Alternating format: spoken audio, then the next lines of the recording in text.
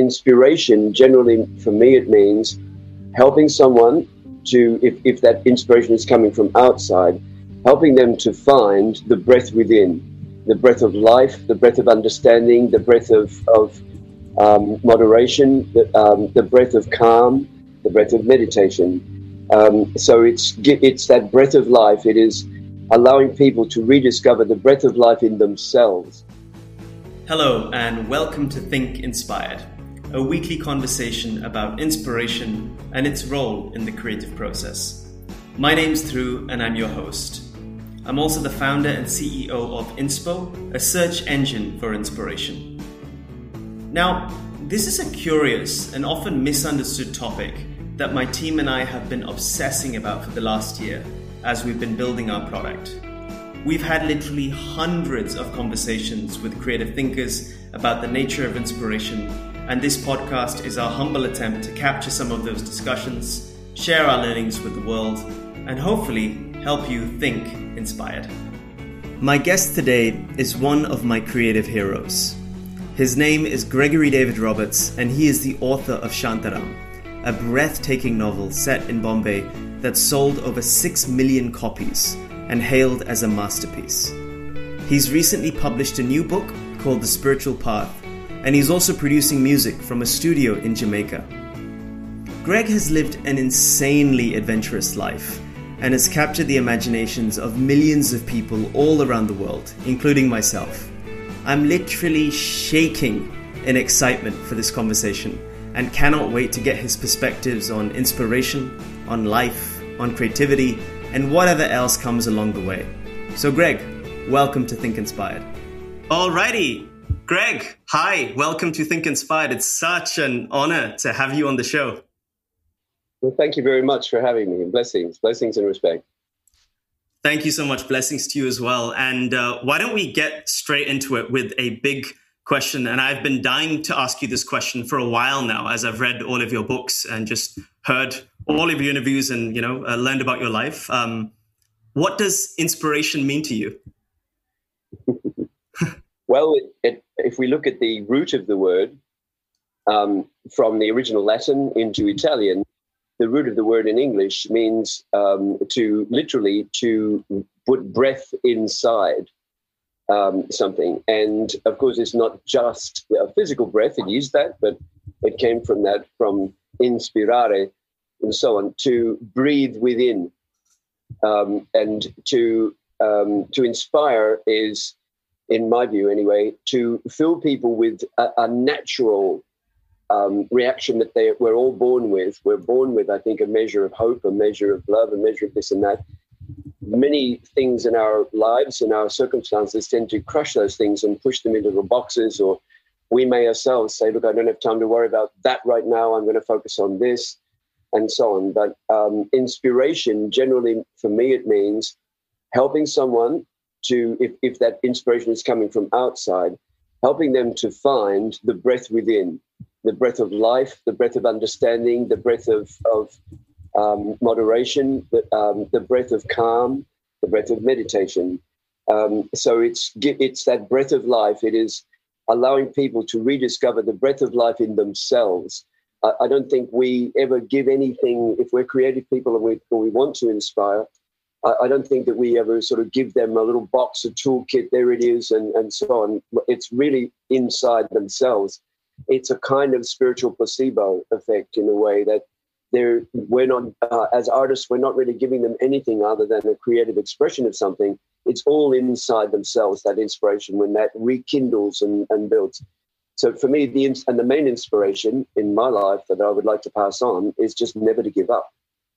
Just never, ever. It seems like you have to give up. It seems like you should. It seems like you must. I've been there so many times. The black dog sitting right beside me, the black dog of depression, the black dog of sort of being self-defeated and of powerlessness. But each time I was lucky enough, someone was there to help me, a situation happened, or I found a little spark within myself, and I kept going. And each time I've looked back on those dark episodes, I've thought, wow, they were nowhere near as epic as I thought they were. It's receded into the past. I can hardly even remember that huge cliff face that I was looking at and thinking this is the end.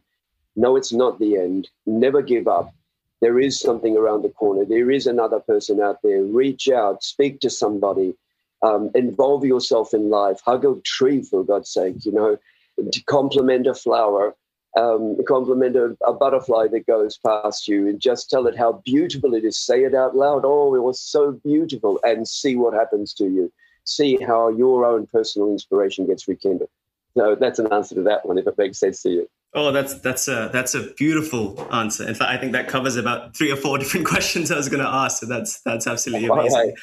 I'm curious because you've had such a almost an extremely diverse life, right? You've experienced so many different environments, so many different contexts. You've been inside prison, outside prison, back inside prison, so many different identities, so many different names. I imagine that your process of getting inspired perhaps may have changed or evolved through these different life stages. I've always been really curious, actually, when you were in prison, right? Arguably as dark a place as one could imagine. How did you find light during those times? How did you find inspiration during those toughest moments? Well, there's one thing you can say is that the men who are in, I've been in a male prison, so I don't know the experience in a women's prison. The men in prison who are the most well-adjusted, who have come to terms with themselves, with their own sense of personal responsibility for why they're there, and who contribute the most to the prison, to other men, are generally the artists. It's a painter, it's a guitar player, it's a writer, it's a poet. It's somebody who has something that is continuous in their life. It was there before they went to prison. It'll be there after they go out of prison. The through line in my life from all the way has been as an artist. I started writing when I was 5 years old. I sold my first story for money when I was 16. I've been a serious writer all my life, no matter where I was. So I think if you are careering around and sort of careening from one thing to the next in your life without any kind of through line that's going to take you, no matter how strange the experience is, there's always that thing inside you that's a through line. If you don't have that, then you are just like a ball in a pinball machine being knocked left and right by life.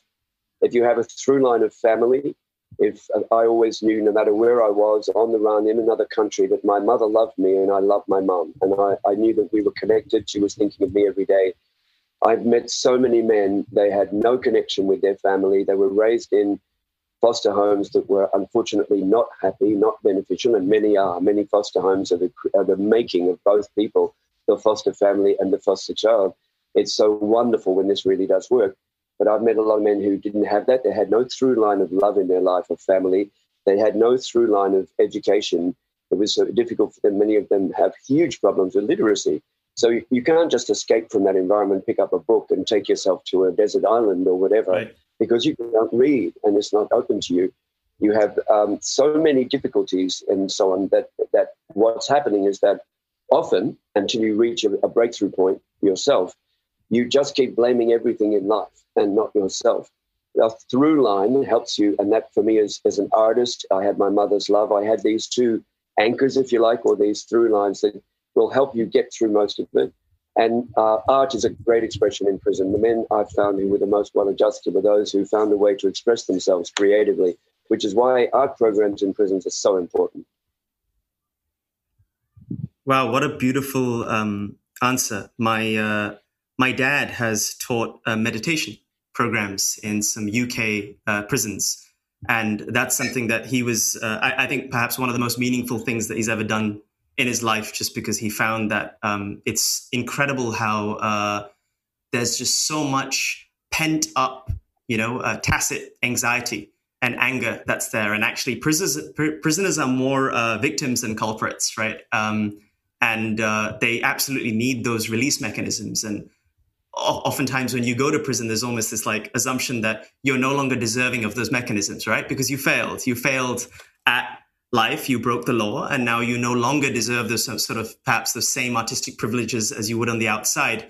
And yet when you are inside, that's when you need them the most. So no, that really deeply resonates. Thank you. big respect to your dad. That's a brilliant thing to do. It's so amazing. And that there's no doubt that the work your father is doing in helping prisoners to reach a meditational space will help to reduce further crimes and recidivism in the future. There's no doubt about it. It may be a small incremental change at first, but it's there. It's real. This is not just talking. It actually works. And I know from my own experience, you say about searching to find the light. When I was in solitary confinement, as the punishment for escaping from prison, I was put in solitary for 2 years underground. And in that experience, you can still call out to other prisoners from time to time. If it's too much, they'll come and open the door and slap you around. But you can still call out within reason to other prisoners. And after I'd been there for 3 months, and I knew I had 2 years down there, and the average is 2 weeks, I would hear, prisoner after prisoner coming in and have the same attitude, fighting, angry. They're in the punishment unit. They're surrounded by big, heavy guards who are running the punishment unit. And next thing, there's resentment, there's resistance, there's fighting, and so on. And one guy, I just called out to him after I'd been there for a few months, and I said, listen, I don't know you and you don't know me, but you're not going to make it through here. He said, I heard about you. I want to catch up with you and have a yap when we get out of here. I said, you're not going to get out of here. Every time they open the door, you start fighting with them. You're going to crack your head against the wall. Something's going to happen. You've got to stop this. And he said, what can I do, man? I'm shattered. I hate it down here. I can't stand it. I hate all of them. I hate the whole system. So I started the meditation with him, and I said, sit by your door. I'm going to do this. I'm going to call out a 30-minute meditation. They ring the bells at 7:30. From 7:30 to 8, when they ring the bell again, you're going to hear the muster bells being rung. So 7:30, put a pillow by the door and listen. I'm going to talk you through this meditation. Within a week of doing it, I had another guy call out and say, can I join in? Yeah, of course. Within a month, all the guys in the unit were doing it. From 7:30 to 8, we're doing this little meditation. And it meant that when a new guy came in and was fighting with the guards or whatever, as we all do, as most of us do, the others would call out to him and say, chill out, man, chill out, calm down, take it easy, pull up, take it easy, man. We're just going to work this out. 7:30 tonight, we do a meditation. It's going to chill you out. You'll see. And the governor of that unit called me in and to his office after some months of this and said, please, whatever it is you're doing, this Indian mumbo jumbo that you're doing with the men, don't stop it, because it's helping so much. Self-mutilation rates, 0. Suicide attempt rates, 0. And assaults on my prison officers, 0 for the last month and a half. So keep doing this. I said, okay. And then he said, is there anything you want from our side? And I said, yes, I'm a writer. I need a pen and paper.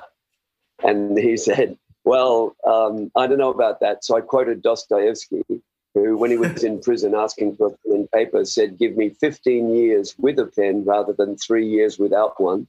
Wow. So I quoted Dostoevsky, and he smiled and said, all right, I'm going to trust you with a pen, which is a deadly weapon in the punishment unit. I'm going to trust you with a pen and some paper. And that's where I started Chantaram. So reaching for the light to try to help other guys who I could see. I was older. I'd been around the world. I'd learned different languages. I'd come back into that prison as a very different man. And I listened to this and thought, I've got to do something. I have to try to stop this terrible violence against themselves and so on. And it worked. So what your father's doing there is tremendous. And I know from my personal experience that this helps enormously in prison. So big respect to your dad for that. Thank you so much, and thank you for sharing that story. I remember hearing one of your interviews, and it deeply inspired me. In fact, how you brought some peace to the people around you in the prison, and how it almost, it literally did inspire the experience of writing Chantaram. And if we just continue on that thread for a second, something that I found really uniquely fascinating about you in the context of the world we live in today is that I think, you are a guy that writes really, really immersive, 900-page novels, right? And we're living in a world where everyone is always sort of harping on about how attention spans are declining, right? I love to write, and I feel I do come from that world of fiction, but at the same time, I am building, consumer technology. And I know that this is one of those things that everyone's almost negatively optimizing for, right? Instead of choosing to design perhaps a slightly more conscious and immersive world or digital experience, I feel like people are giving in to that negative trend, accepting the fact that, okay, people can't pay attention for more than, let's say, 30 seconds, right? So let's compress whatever we need to do in that 30 seconds. So I found that just amazing that you've managed to sort of not only capture attention, but truly capture hearts and imaginations in a world where people are really struggling to do that through authentic storytelling. And I'd love to ask you just a little bit about your most recent work, The Spiritual Path, which I'm currently reading. And perhaps we could start with just if you're comfortable sharing just the inspiration for that, because I'm halfway through and it's really just a remarkable reflection. I'm not sure how exactly to categorize it. I feel like there's so much of Shantaram that I see in it and the direct influence, but it's really a beautiful reflection of your journey. Thank you very much. Basically, I decided to go off the grid some years ago. It was 7.5 years ago now. I decided to go off the grid and take the leap of faith. I had spent all of my life investigating religions. I'd learned how to pray in all of the major religions. I'd learned the prayers, whether it's in Arabic, in Sanskrit, in Hindi, or whatever it was. I learned the prayers. I prayed with believers all over the world and joined in with them, trying to understand the essence of not just of their religion and their belief system, but also of their faith.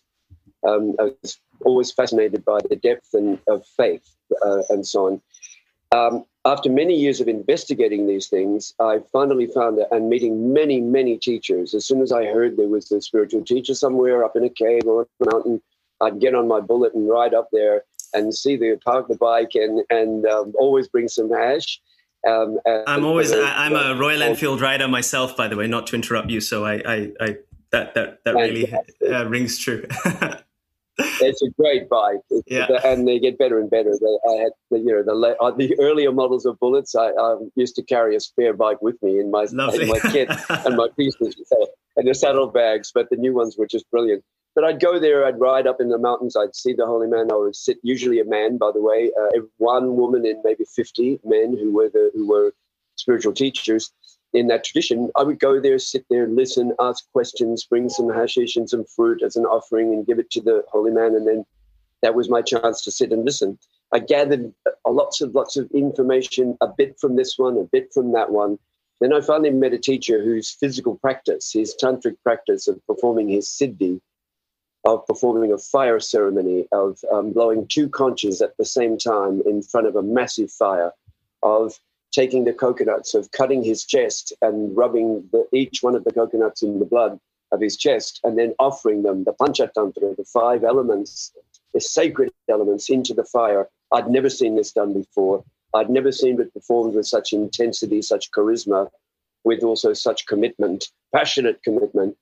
And it stunned me to see this, to realize for the first time, to see what active tantric physical devotion to something is like. It's strenuous, it's physical, it's exhausting. You're covered in sweat at the end of it, and so on. It's so intense. I watched this for years. And finally, when I and listened to the instruction of this teacher, and we became very good friends. We still are. I love him so much. And when I told him I need to go back to Australia to look after my parents for some time, they're both near death, and I need to go and look after them. I may not see you for some time. He said, good, you must do this. And he actually told me, he said, your mum will not pass for another 1.5 years. And he said, but your father's health is also not good. And it turned out that Dad passed before Mum, which none of us expected. Wow. But at the time he said, here, take this. And he gave me a conch shell. And I'd watched him blow it already for some years. And I said, what am I going to do with this? And he said, I thought, well, I don't even have okat or, authority to blow this thing. I don't have okat. And he said, use it as a decoration on a shelf or blow it, do whatever you like. No stress. It belonged to my mother. It was her conch. She blew it the last 10 years of her life. She was blind and she blew it every day in her devotion. So it's a gift for you. So I took it and then I went back and decided, you know what? I'm looking after my parents. I'm off the grid anyway. I'm 24/7 looking after Mum and Dad. So I can go off the grid now formally and really focus on the spiritual. So I did it. And once I started to take this leap of faith and blow the conch shell, within a very short time, I said to my soulmate, I have to write this down. I had no intention of writing it. I just had an intention of doing it and seeing if anything happened. When I blew the conch with absolute sincerity and authenticity, would something happen? And it did. So I told my partner, I've got to write this down. I've got to put this. So the book, The Spiritual Path, began. She said, how long do you think it'll take? I said, maybe 2 years. As it turned out, at the end of 2, it was, I need another year to get into this deeper. At the end of 3, I need another year to get into this deeper. At the end of 5, I need another year to get into this. And I started writing it in the 6th year. I sat down and put it together from the notes I'd assembled. So it was telling me, no, you're not ready to put this out yet. You've got more to learn. You've got more. So firstly, I didn't intend to write it. And then secondly, when I did, it kept telling me, just wait, learn a bit more, go a bit deeper. And it was after the 5th year of practice, of continuous practice, that it really blossomed into what I hope would be a short, simple book about this experience that might help some other young searchers out there looking for some kind of connection, some kind of answers here and there, or even some better questions. What an amazing story, and it really is it's a beautiful book. So thank you so much. I think myself and so many others are grateful that you wrote it.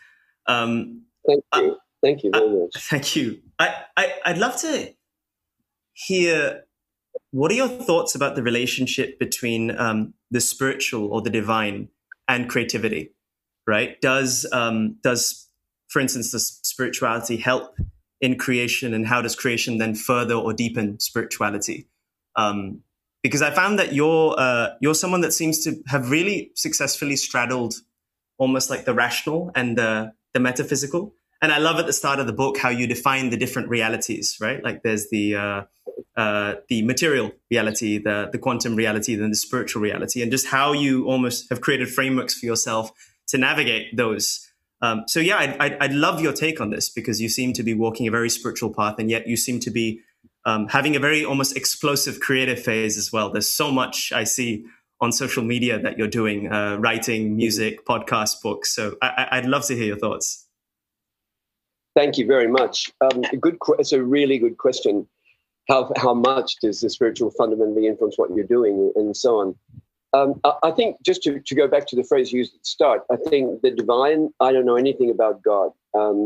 That's sort of so big, so huge. I can't stare at the sun for 15 minutes without going blind.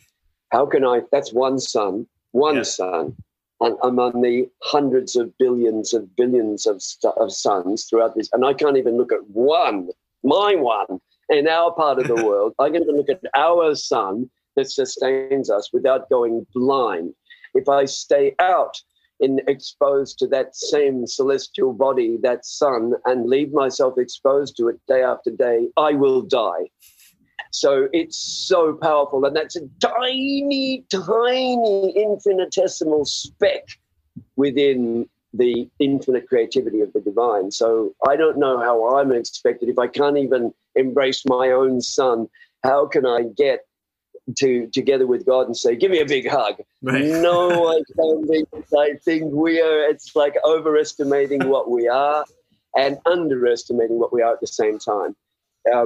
So overestimating in the sense that I just don't know that that's even possible. It's just so immense, so huge to create the multiverse of infinite creation of universes. What the hell? And I'm this little speck in this one. But on the other hand, this little speck right here has awareness. And so far as we can see, there's not much of it around here in this universe. It's like there ain't a lot in our neck of the woods for a start. So this is a very special thing. So humility, but also recognize the significance of what it is that we have a capacity to be aware and to say, I acknowledge you.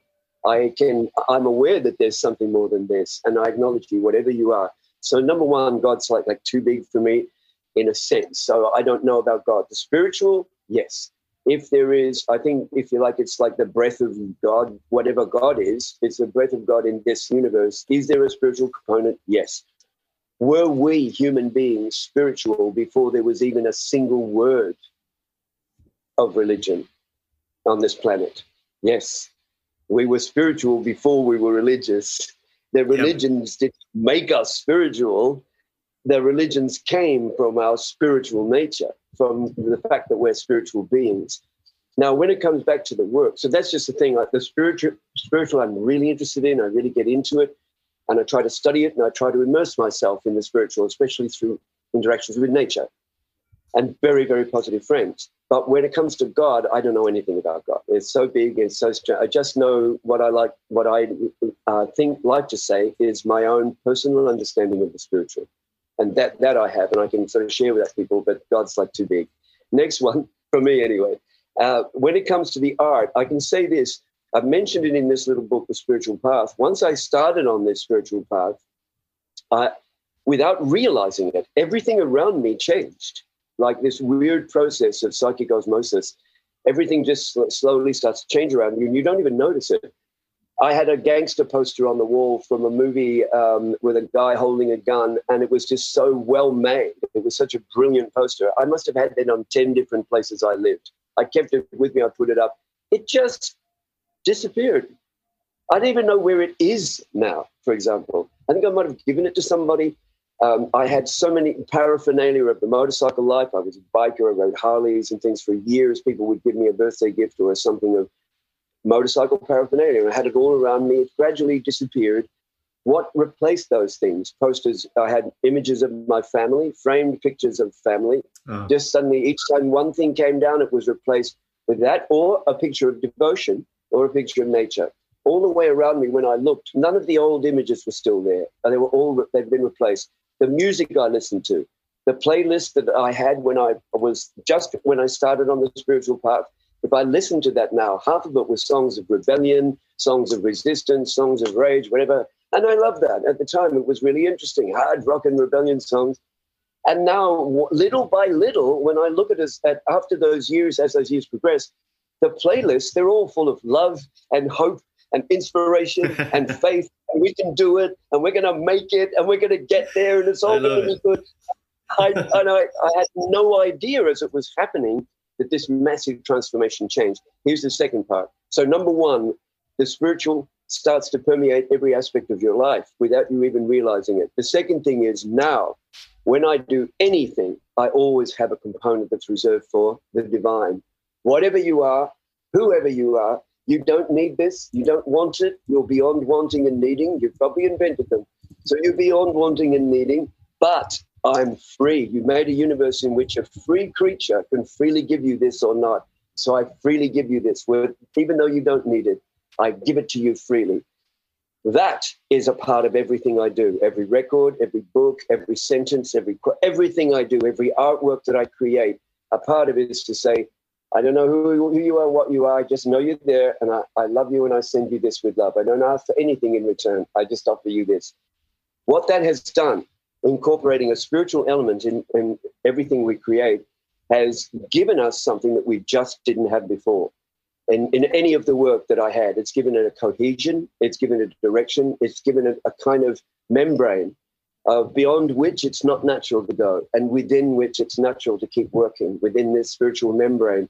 And so I think if we consciously commit to a spiritual component in what we're doing and say a little part of this is for you, some of it's for me and my life and my friends, and I hope people like it in this material world, but a bit of this is for you, it fundamentally transforms what you're doing and energizes the project to an extent that nothing ever has in my life before. Is that an answer?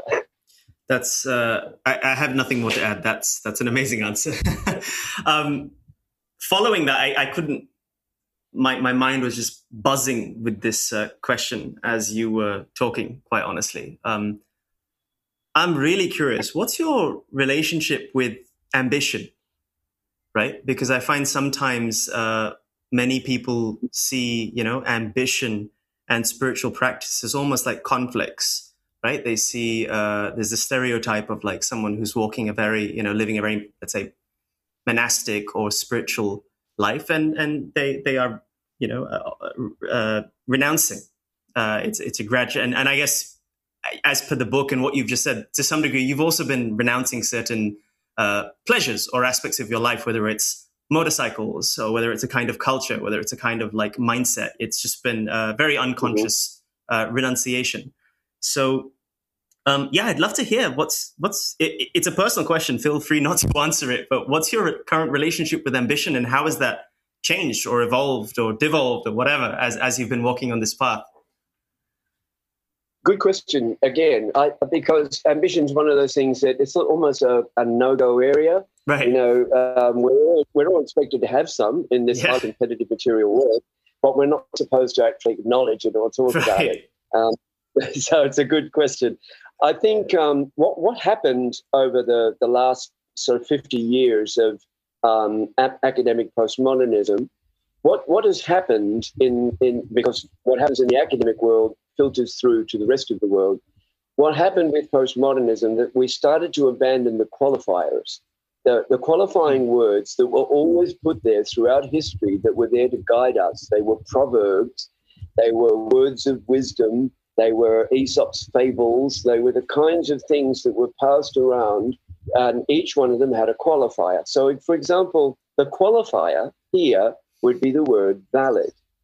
Say, a valid ambition. What's a valid ambition? One that helps you to seek personal fulfillment, to achieve personal fulfillment, to express yourself, to work and live independently, to support yourself from your own resources, and so on, and then to help your family, whoever it is, whatever stage you're in within your family life.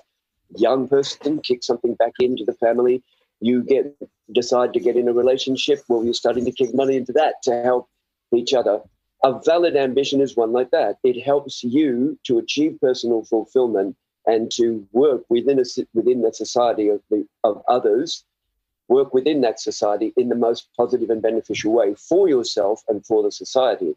An invalid ambition is one that would, let's suppose, an invalid, I know in today's moral relativism, people are going to say, who says it's valid? Right. Who says it's invalid? I answer by saying, you know what an invalid desire is. I mean, a desire to, let's say, to be the biggest cocaine dealer on the east coast of the United States of America. This is an invalid desire. It's going to cause problems for you, problems for the people around you, and massive problems for the society in which you live. You may think this is why I want to be Tony Montana and be the biggest coke dealer in the world or whatever, and go out in a blaze of glory. This I would tend to call an invalid ambition.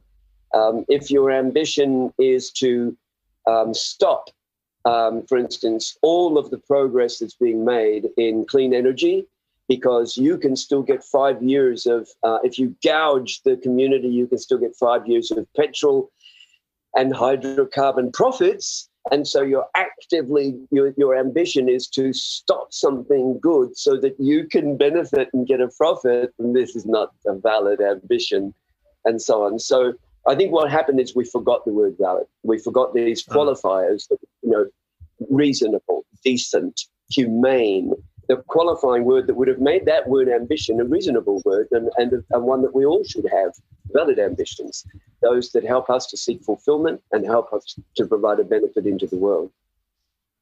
So with that, yes, I have a set of ambitions. Fortunately, I'm old enough at the moment not to want to be right out in the middle of it. I've been the lead singer in a band. I know what it's like to get applause. I've been to writers' festivals. I love them. The writers' festivals, I waited so long to go to them. And then when I got to go, it was the thrill of my life as a writer to be in a festival of people who love books and with people who love writing them. Yeah. It was just fantastic, after so many years of not being able to go to a writers' festival and so on. But I don't need to actually be there in the front and getting the applause or the feedback from the people in this way, in the way that I might have done in my 30s, 20s, 30s, and so on when you're younger. So your ambition then starts to get a little bit of a horizon around it. It starts to get its own arena of what's reasonable for you, what's valid, what you can achieve, if you commit too much, you're going to let people down, and so on. And what is it that you want to achieve?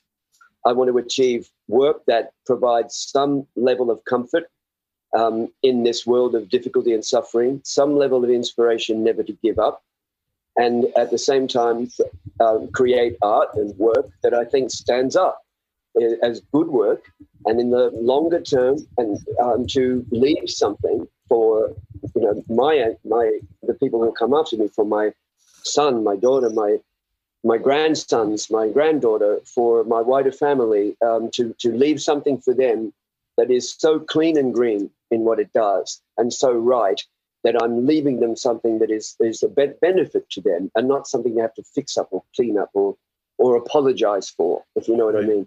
And I think those are reasonable ambitions. Just as an example, when we set up Empathy Arts, we decided from the get-go, it's carbon neutral. Everything that we make is recyclable. So we're bringing out a book this year, a special limited edition hardcover of The Spiritual Path. It's cradle to cradle publishing. It'll have a banner around it saying, if you don't like this, throw it in the compost. It's fully biodegradable. Amazing. So the ink, the paper, and so on. So where does ambition express itself for us? In the record that we've produced for Love and Faith, for the album, it's a double LP. It is fully biodegradable. We found the best producer that we could to produce clean, green LP record. The cover, the ink, the pressings, the plastic, everything is recycled and biodegradable. So the ambitions we have are to, as we go along, to walk the talk. Another example, last one. And when you talk about ambition, here's an ambition. We create contracts that are fair, honest, positive, and creative for both sides.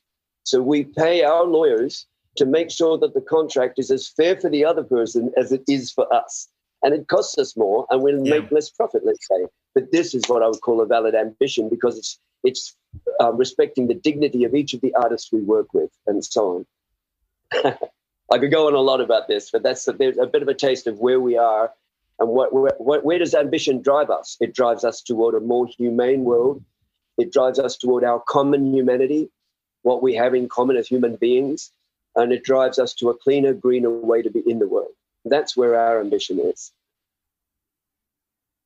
That's so beautiful. I had no idea about almost the green credentials of the work that you're doing. I got that sense of it just from being a consumer of it, for lack of a better word, but I had no idea how tangible it was, right? I mean, that's like The Spiritual Path's perhaps the only holy book you could feel okay about throwing away, right? Or just like something bad happening to it. You're actually, there's no damage, karmic damage being done there. So that's great.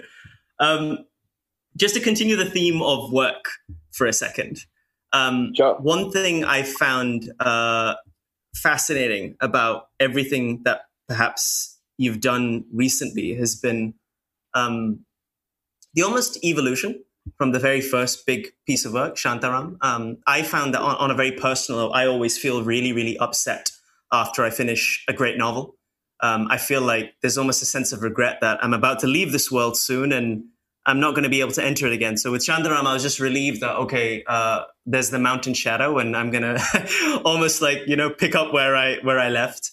At the same, and what I love is how you've just kept evolving that world with a lot of nuance as well, a lot of different perspective and manifestation. The fact that the characters are now not only living on in sequels and other books, but as characters in songs, characters in music, and how Shantaram, the world that you made, is like almost inspiring new worlds and new creations. And it's almost like this endless loop that I hope almost like never ends, right? So I don't know if that's a question, but I'd love to get your thoughts on that, because it's something quite unique that I haven't necessarily seen a lot before. Normally when people close projects, they're often closed, right? And they and they remain that way. And if you're fortunate enough to get some great movie deal, that's wonderful, but most people don't. But I feel that you're going about it in a really, really creative way, using a bunch of different mediums. So I'd love for you to expand and just elaborate on that. Sure. Thank you. I would recommend for any writer at the moment who's looking at a project, think about your project and remain true to the internal passion of the story. Remain true to that. But I would say think about lateral development of your story. Think about characters who could then go on to have their own life, that go on their own trajectory. Think about stories that you maybe just touch on in your novel, and you think, wow, actually, I could spin that off from this novel into its own novel, because that thing that I'm referring to here, I don't have the time and space here, but I could spin that off. So I think finding spin-offs, finding lateral development of a project is tremendously important for any creative artist. It's also in music. I create a lot of music. I write music, I play it and produce it. When you're making the music, or you have in the back of your mind that there is a chance that it might be picked up by someone who's going to do a remix of your music. Now, that's happened for us. And what it does is, if you are creating it if you know this, and then that remix takes your song that was at number 600 on a list and takes it to number 8, and you're inside the top 10 because the remix took you there. When you're aware of that, when you're creating, a part of what you're doing will be for that market itself, for people who might want to pick up something and develop it and so on. So there's a part of that as well in where you're creating it. But I think look at your project, look at how, and say, it may be, you may say, this is a self-contained thing. I never want to revisit this. I never want to come back. Okay, fine. But if you're writing something and you find a character, you might find there's a really compelling character. You didn't think that character was going to be that good when you introduced the character. But the character, someone like Didier, for instance, who was really supposed to be there just as a bit of exposition, he just took over a whole second. He just became his own character, and I loved him. Yeah, and, he's and amazing. Let him, and I gave him free rein. Thank you. I let him do what he wanted to do. Well, as you're doing it, always think in the back of your mind, could I do a separate book for Didier? Could I do a story? And it's, the early years of Didier in Marseille. And I think I probably could. So for any writer out there looking at their project and think, is there a way that I could do some lateral? Which characters jump out? Could I spin this character off in a little, say, 5 short stories about just the Didier stories, 5 short stories? Yes, that could be done. So think about this, and always think about the expansion of your character. Could I take this character and put them in a graphic novel? Could I spin off a whole series of stories about this character in a graphic novel? For instance, Carla, the early years of Kader Bhai, the mafia don in Mumbai. There's a spin-off there where there's, so you think and think cinematically, think in terms of TV, think in terms of plays, think in terms of musicals. The musical of the thing you're doing, think big and think wide. And before you know it, something's going to jump out, and then you put that aside and think, wow. And you never know, that thing that jumps out from that may turn out to be the best thing you ever do. So leave yourself open to lateral exploration and discovery for your characters, and think big. Think, is there a musical in this? Is there a TV series? And et cetera, et cetera. Think big. That's wonderful. And actually, I've just been synthesizing some of the questions and stuff that I've been thinking about for a while now. I've been working on my current product, which is like it's a search engine for creative inspiration, and been thinking a lot about inspiration. And I think I wrote something on Twitter or somewhere a while ago that, your every gesture is a node of lasting inspiration, right? And I feel that what you've said is such a, I don't know, it resonates so much because especially your point about the remix, the fact that everything that you are putting out, you're almost like creating not to create and be done and be finished, but you're creating to inspire, right? Whether yourself, whether someone else or some future version of yourself. And as you said, it's up to you if you want to close that loop at some point because it's done. But it doesn't need to be. So I'm thinking out loud here. I don't even know I'm making any sense, but I'll probably make some notes after our call. But are you, with your music now, just shifting gears from the writing, the different songs and albums that you're putting out, are you finding that you're able to perhaps say things and convey things that you couldn't in those many, many pages through Mountain Shadow, through Shantaram? Are you feeling that this is, are you able to express something quite unique and different that perhaps has surprised even you? Well, put it this way. I was always involved in music. My brother and I started doing music when we were young. He excelled. I focused on writing. He focused on music, and he's one of, I'd say, Australia's best songwriters, and tremendously successful and good at what he does. I followed that as well when I was on the run. I had a band that was very successful. We started our own band, and we got a 3-record deal, which I couldn't take because I had a price on my head and was on the run. But I was always involved in music, singing, busking, playing, setting up scratch bands, writing songs and giving them to people. I used to write songs when I was on the run and give them away and let other people do the songs. When I finally had the opportunity to record some songs myself, I took some of the tunes that I'd had with me for a long time, and then we set up and started recording in Jamaica, which has become my home now. I just fell in love with the people, with the spiritual nature of the people and the country and everything about Jamaica. And so I've overseen a series of progressive recordings that we did, like 8-9 times we came to record here. Finally decided this is it, this is where I want to be. So, in that creative process, I've always been involved in music, and it's always been a part of what I do. I write to music. Before I start any project, well, no matter what it is, any writing project, I create a playlist, and usually 4 or 5. If it's a bigger project, at least 4 or 5. There'll be an action playlist, romance playlist, melancholy, sad playlist, upbeat, happy, jumpy, ecstatic playlist. So I will have, and when I'm writing that section, I'll be writing it to that music, and I'll play it over and over and over again. I may, in the course of writing a book, listen to that playlist 2,000 times. Wow. It is so deep. Yes, it's so deeply embedded in. I'm literally writing in the rhythm of it by longhand, then typing in the rhythm of the music. And as I'm typing, and music is a fundamental part of what I do constantly. So it was always there. It's always a part of what I do. And I finally had the chance I had so many commitments previously. I couldn't get into a recording studio. I just didn't have the time. When we finally did, we did it. Now we've got the 3rd album. We've finished our 3rd album. There'll be 2 new albums coming out this year before the end of the year, 5 more singles, 6 more music videos, and then 4 EPs with 4 tracks on each one. So we've been recording nonstop. But the way I work, just to put that in a little context, I start with music, for example.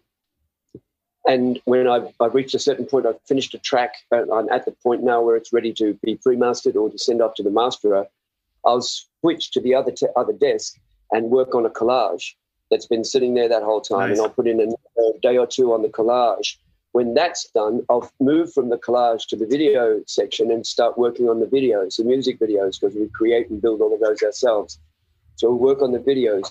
When I'm finished with that, I'll switch around and go into the philosophy and start continuing to keep up with the latest philosophical texts that people are sending me. I think this is interesting. That's, stay abreast of things and the philosophical thought, put down some thoughts on that, then move back. And I'm back into music and so on. So I'm continuously moving from one desk to the other, and the projects are always going. And so it's, a focus now where I have the time and I have the space to literally move from project to project. So, and it is like that all the time. I'll usually be doing 3 different projects in any one day. Is there any one of those creative mediums that you identify more with than others? Of course, the world knows you as this best-selling, remarkable novelist, but you're equally producing albums and putting out a lot of stuff. So I'm just curious, like how do you self-identify as a creative, or maybe you don't anymore as well? Just as an artist. And nice. I think, excuse me, just as an artist, the first identification is with the word. For me, as a writer, I started writing when I was 5 years old. It's what I do, and it's my first instinct, and it is the word. There's a terrific young poet, rapper here named Scantana, the man with the most grammar. And when we discuss these things, what's happening when we discuss our work and our art and so on is that both of us have words, literally words, that appear in front of us in our mind. Someone will say a sentence, and those words are there in front of us, and we can take that word and shift it, take this word and shift it, take the first of this word and tack it on. We're automatically doing this. And comedians do the same thing, in a sense. The comedians are listening to what you say, and for the gag or for the twist, to take it and twist it around and give it back to you. Well, what we're doing as well with the word is that our natural instinct is to go into the word to play with it, to stretch it, to break it up, to cut it and reposition it. We're naturally doing this each time in our work. So the first instinct is the word.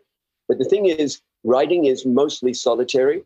You're mostly on your own. I must have spent, years of my life completely alone in a room writing books. Years of my life are spent alone in this art. Then you go into a music studio and you collaborate.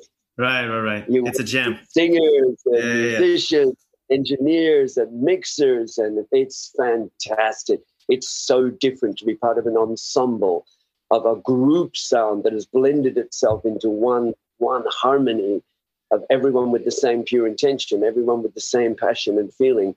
And I love that so much. So yes, first instinct is the word, and writing, it's to pick up a pen. I'd go mad if I can't find the pen, I'll go nuts, if you know what I mean.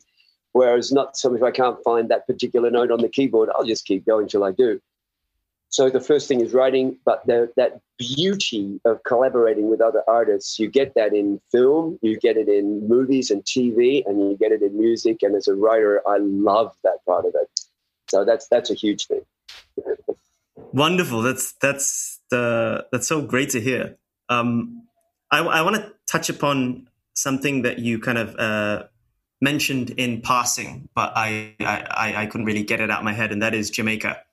Right. And more in the context of just location and place and how and what it means to you. And the context for this question is reading Shantaram and the Mountain Shadow. For me, like, Mumbai is not the place where all of these people hang out. Bombay is not just a place that happens to have all of these people. Mumbai is like a character in and of its own right. It's like a living, breathing character that changes like not even just through the books, like every page, it's like the city is different, right? So I feel like you probably have a very unique relationship with place. So questions that I have in my mind are like, what's your relationship with Mumbai today, right? Because of course, like, you're outside of it. And then, love to hear a little bit more about Jamaica and the influence that it's having on you as a person, you as an artist. Sure. Yeah. Sure. The thing about India, it'll sound weird to a lot of people, but it'll also sound logical to a lot of other people. The very first time I put my foot in the soil of India, onto the ground, I got off the plane, went out of the airport, put my foot onto the ground, and I got an electric charge running through me. I know I've lived in India in a former life. I know it. I put the line in the novel, I put it in there and gave it to Carla, and that is that everyone was Indian in at least one former life. And so on. But I felt I had come home, and I knew nothing about India. I was an Australian boy who'd never left the country. And suddenly I found myself, the first place I went to other than New Zealand was there to India. But I knew the first second that I put my foot on the ground, I learned to speak Hindi, Marathi very quickly. I performed rituals I shouldn't even know how to perform. I've never seen them done, but I do know. I felt connected to India in a way I've never been connected to anywhere else in my life. And that was solidified and by the people, because there is a kindness, a tenderness in India and Indian people that does not exist anywhere on this planet, that it's not like it anywhere else. It's the example for the world in how to be kind with one another. On the other hand, I know India very well, and if things get hectic, run for your life, because when Indian people go off, they really go off. I mean, the whole street will go off, and so on. But then that's once in a blue moon, and in between you've got people on a daily basis, millions and millions of people being kind to each other and treating each other with a smile and tenderness. So that really solidified it for me. I felt I'd been there before. And then I felt I knew these people. This was my people. This is the way I like to be with people, to smile and to be kind and to get on with people and so on. I'd had so much stress and hassle in my life, and I finally found a place where people want to be nice with you. And a complete stranger. And then I came to Jamaica to record music. And what we did when we came here, it was set up as a studio, and I'd never been to Jamaica before. And I had certain criteria. I wanted a warm, rich, bassy sound. I wanted people who understand the spiritual. The album was called Love and Faith, and so on, and various criteria. My soulmate found the studio and said, I've got the studio. We've booked it. It's in Jamaica. So I came the first time. There are so many similarities between Jamaica and India. It will blow your mind. The first time you come, it will amaze you. There are so many similarities. So if you lived in India quite a while, then you come to Jamaica, you're ready for Jamaica. India is the best prep school for Jamaica. It is, because no problem. It is like, you think it's never going to happen. It's not going to work. And so say, hey, no problem. Don't take tension. No tension. And then sure enough, it does work. It's amazing. It's brilliant. It does work.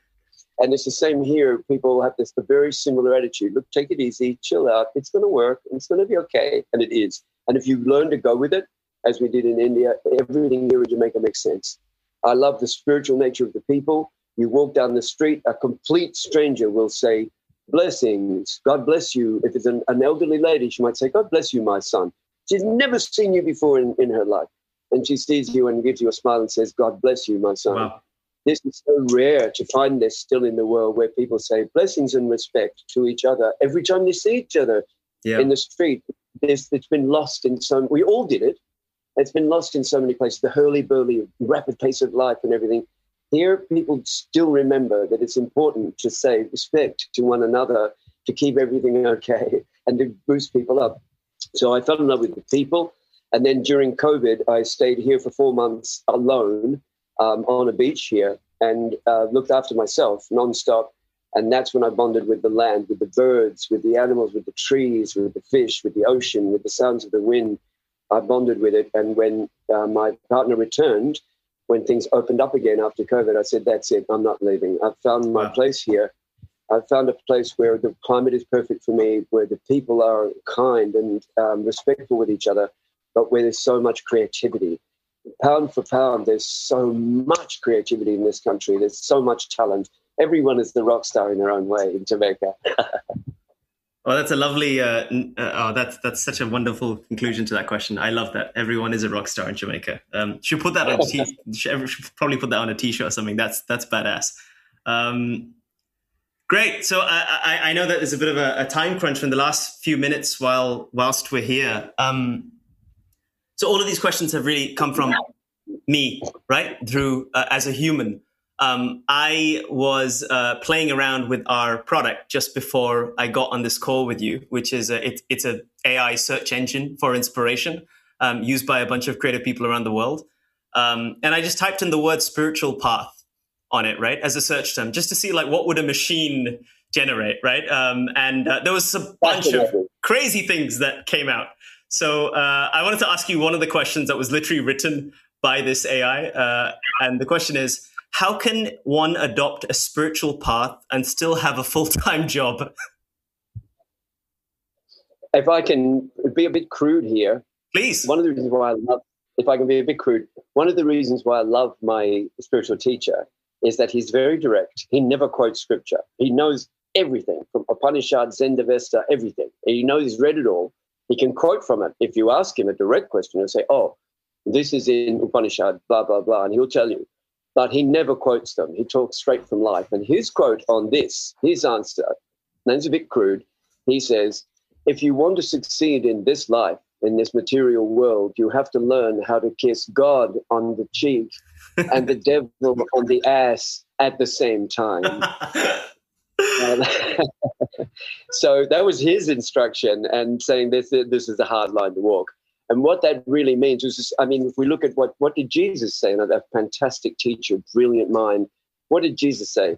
Where your treasure is, there also is your heart. Wow. When Lazarus asked him, what should I do? He said, give up what you have and follow me. Give it away, to give everything, all your riches. You're a super wealthy man. Give it away and follow me.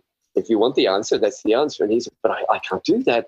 People are dependent on me. I have money, I have houses, I have land. And Jesus said, see, where your treasure is, there also is your heart. Wow. And so on. So if you want, then it's a very similar thing. If you want to be in this world and be a spiritual person, you have to learn how to kiss one on the cheek and the other on the ass at the same time. Well, I think for us, what it means is to be a spiritual person in this world is to have the pole star, the compass that you set is your relationship of devotion. For me, If you are in this physical world devoted to those you should be devoted to, your mother, your significant other, your family members, your good friends, your colleagues, if you are devoted in what you do, not just reasonable and okay, but devoted, this is going to give you a pole star. It's going to give you a spiritual orientation in a physical material world. If you're devoted in your spiritual practices, this will percolate through. If you're strongly devoted, look, how many times, how many of us forget our ancestors and not realize we need the ancestors with us, and they can't come to us. We have to ask them. That's how it's done. So how many of us put a flower, just one flower, in front of the picture of the ancestors every day, mum, dad, grandparents, somebody? How many of us do this? Well, in India, many people do. And it's one of the things that keeps them grounded. They'll put a picture there in front of that person and every day say, you're still with us, we're still with you. I carry your DNA in my body. I am an expression of every ancestor I have ever had in history of our species, all the way back to mitochondrial Eve. If I am alive, it is because my line is still here. And many lines were wiped out. You get a volcano that wipes out an entire city and all those great-grandchildren, everyone gone. And there's no one to carry on that line. If you are alive, as you are, and I am alive, it means that we are carrying within us the genetic history of our species. There is an unbroken line between us and the original mother, mitochondrial Eve. So we are carrying that. Now, in these things, there's spiritual practice, a little spiritual practice. Just take a little flower from the hedge and put it in front of a picture and say, I love you, Mum. I love you, Dad, whatever, whoever that person is, and just go on and do your thing. This is a spiritual practice in the material world. That's a physical picture. It's a thing made out of atoms in this physical world. The flower is made out of atoms, but the intention behind it is 100% spiritual and is very pure, because it's just giving and not saying, oh, get me out of the shit, Mom and Dad, help me, I need your help, I'm deep. No, it's saying, please accept this. I love you and I think of you. You're still in my heart.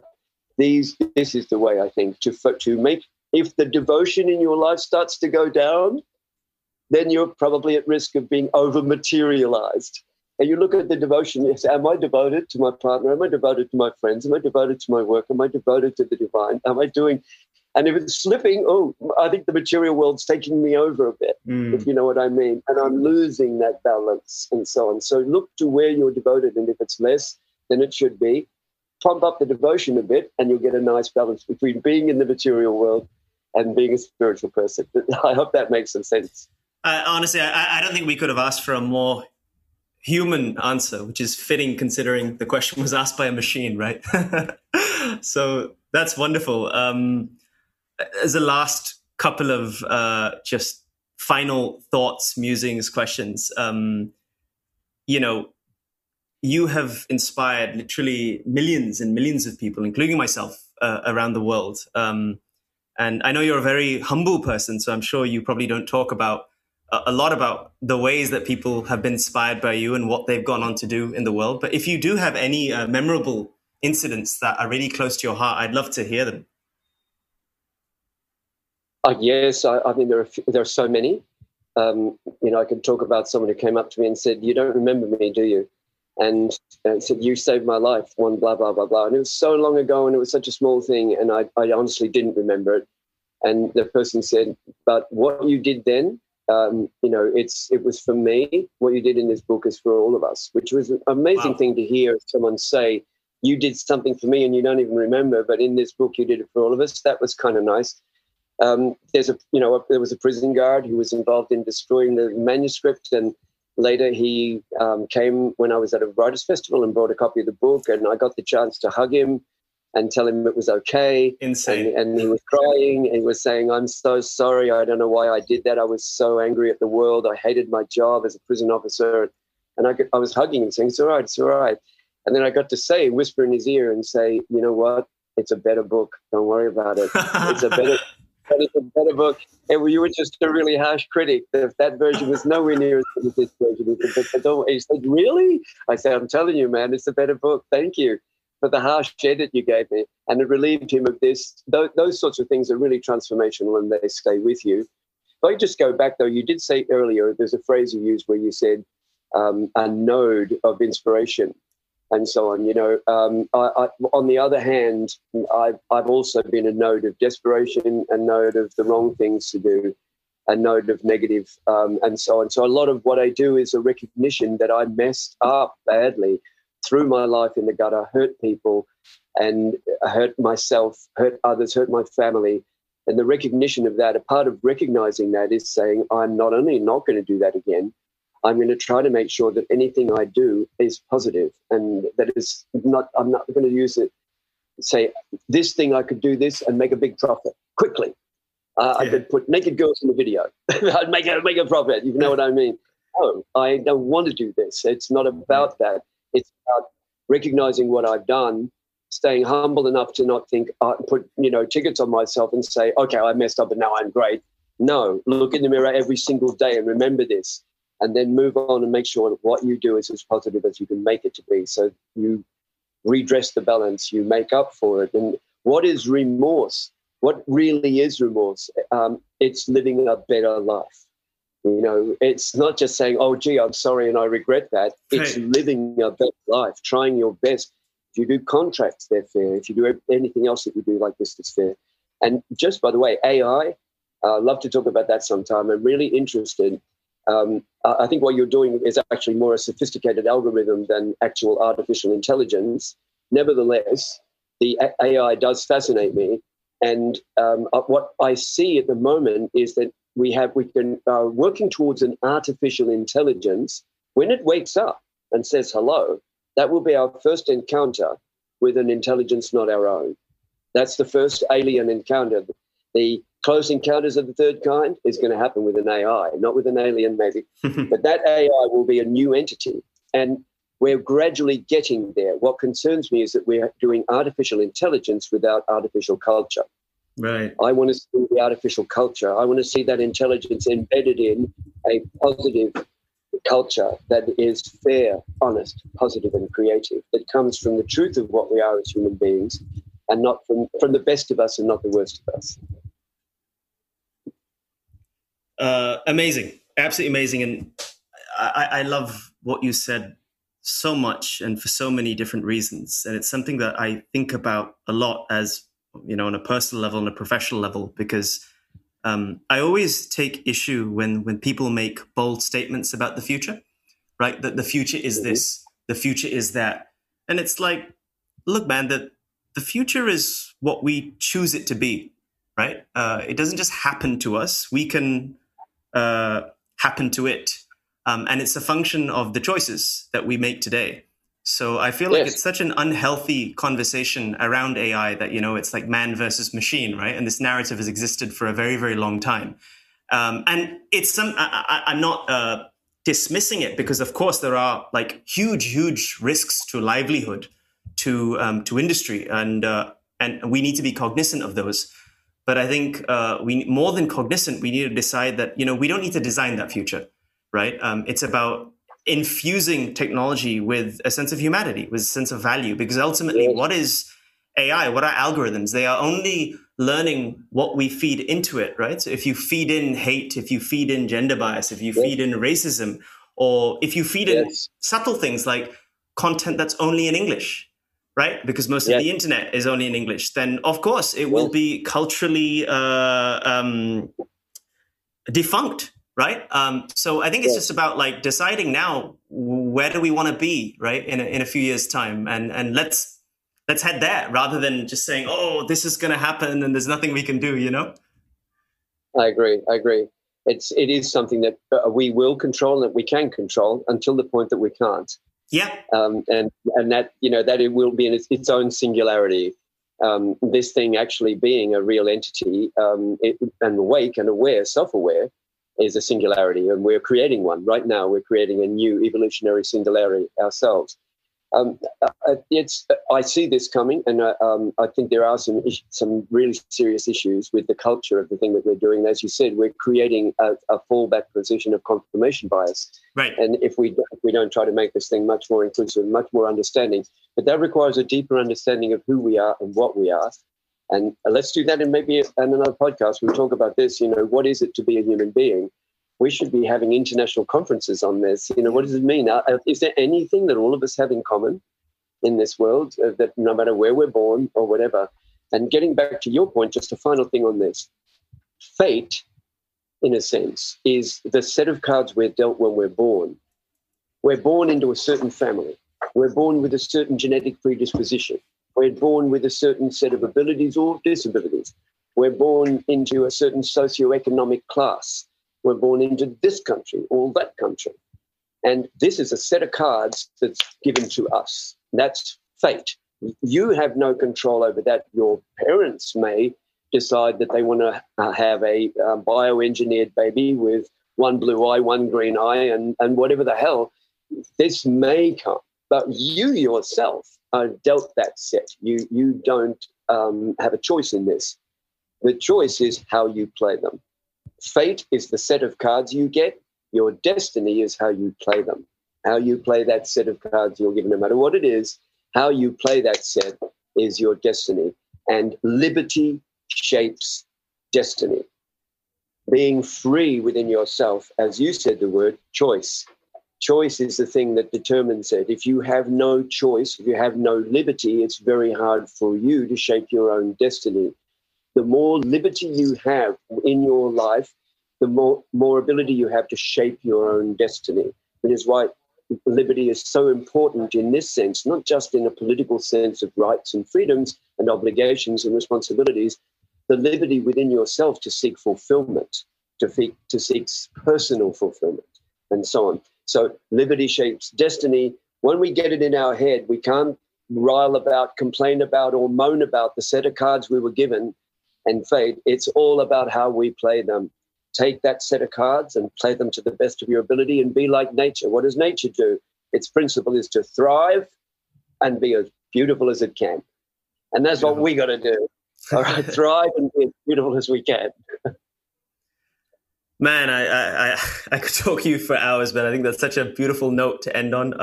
Love to have that conversation separately. I think that's another rabbit hole that we can go down. It's a theme that I'm exploring in a novel of my own. I feel like consciousness in the context of technology is absolutely fascinating, and it's something that we really have to be on top of. And now is the time to get on top of that, not later when it happens. It's like it's almost like raising a child, right? Like you never know really how it's going to go. You can take the right steps. You can provide love, but ultimately he or she will live out their fate. They will live out their journey, and there's only so much control or say you have over that. But you do in those early formative years and stages have a lot of, let's say, positive agency. So I feel like that's the moment in time that we are in as humans, as builders, as writers, as technologists. So I'd love to have that conversation with you. We will, sure. I look forward to it, Drew. And I've really enjoyed this. And once again, congratulations on your own very happy news. God bless you and keep you safe. Thank you so much, Greg. This was such a pleasure. All the best. God bless you. Thank you. Thanks so much for listening. We're still new to podcasting and would be grateful for any feedback, so do drop us a line. Now, just before signing off, I'm super excited to share that after a year of private beta, we have officially launched Inspo, the search engine for inspiration. So if you'd like to enrich your creative thinking on any topic and elevate the start of your creative process, head over to getinspo.co on desktop web and have a play. See you next week and think inspired.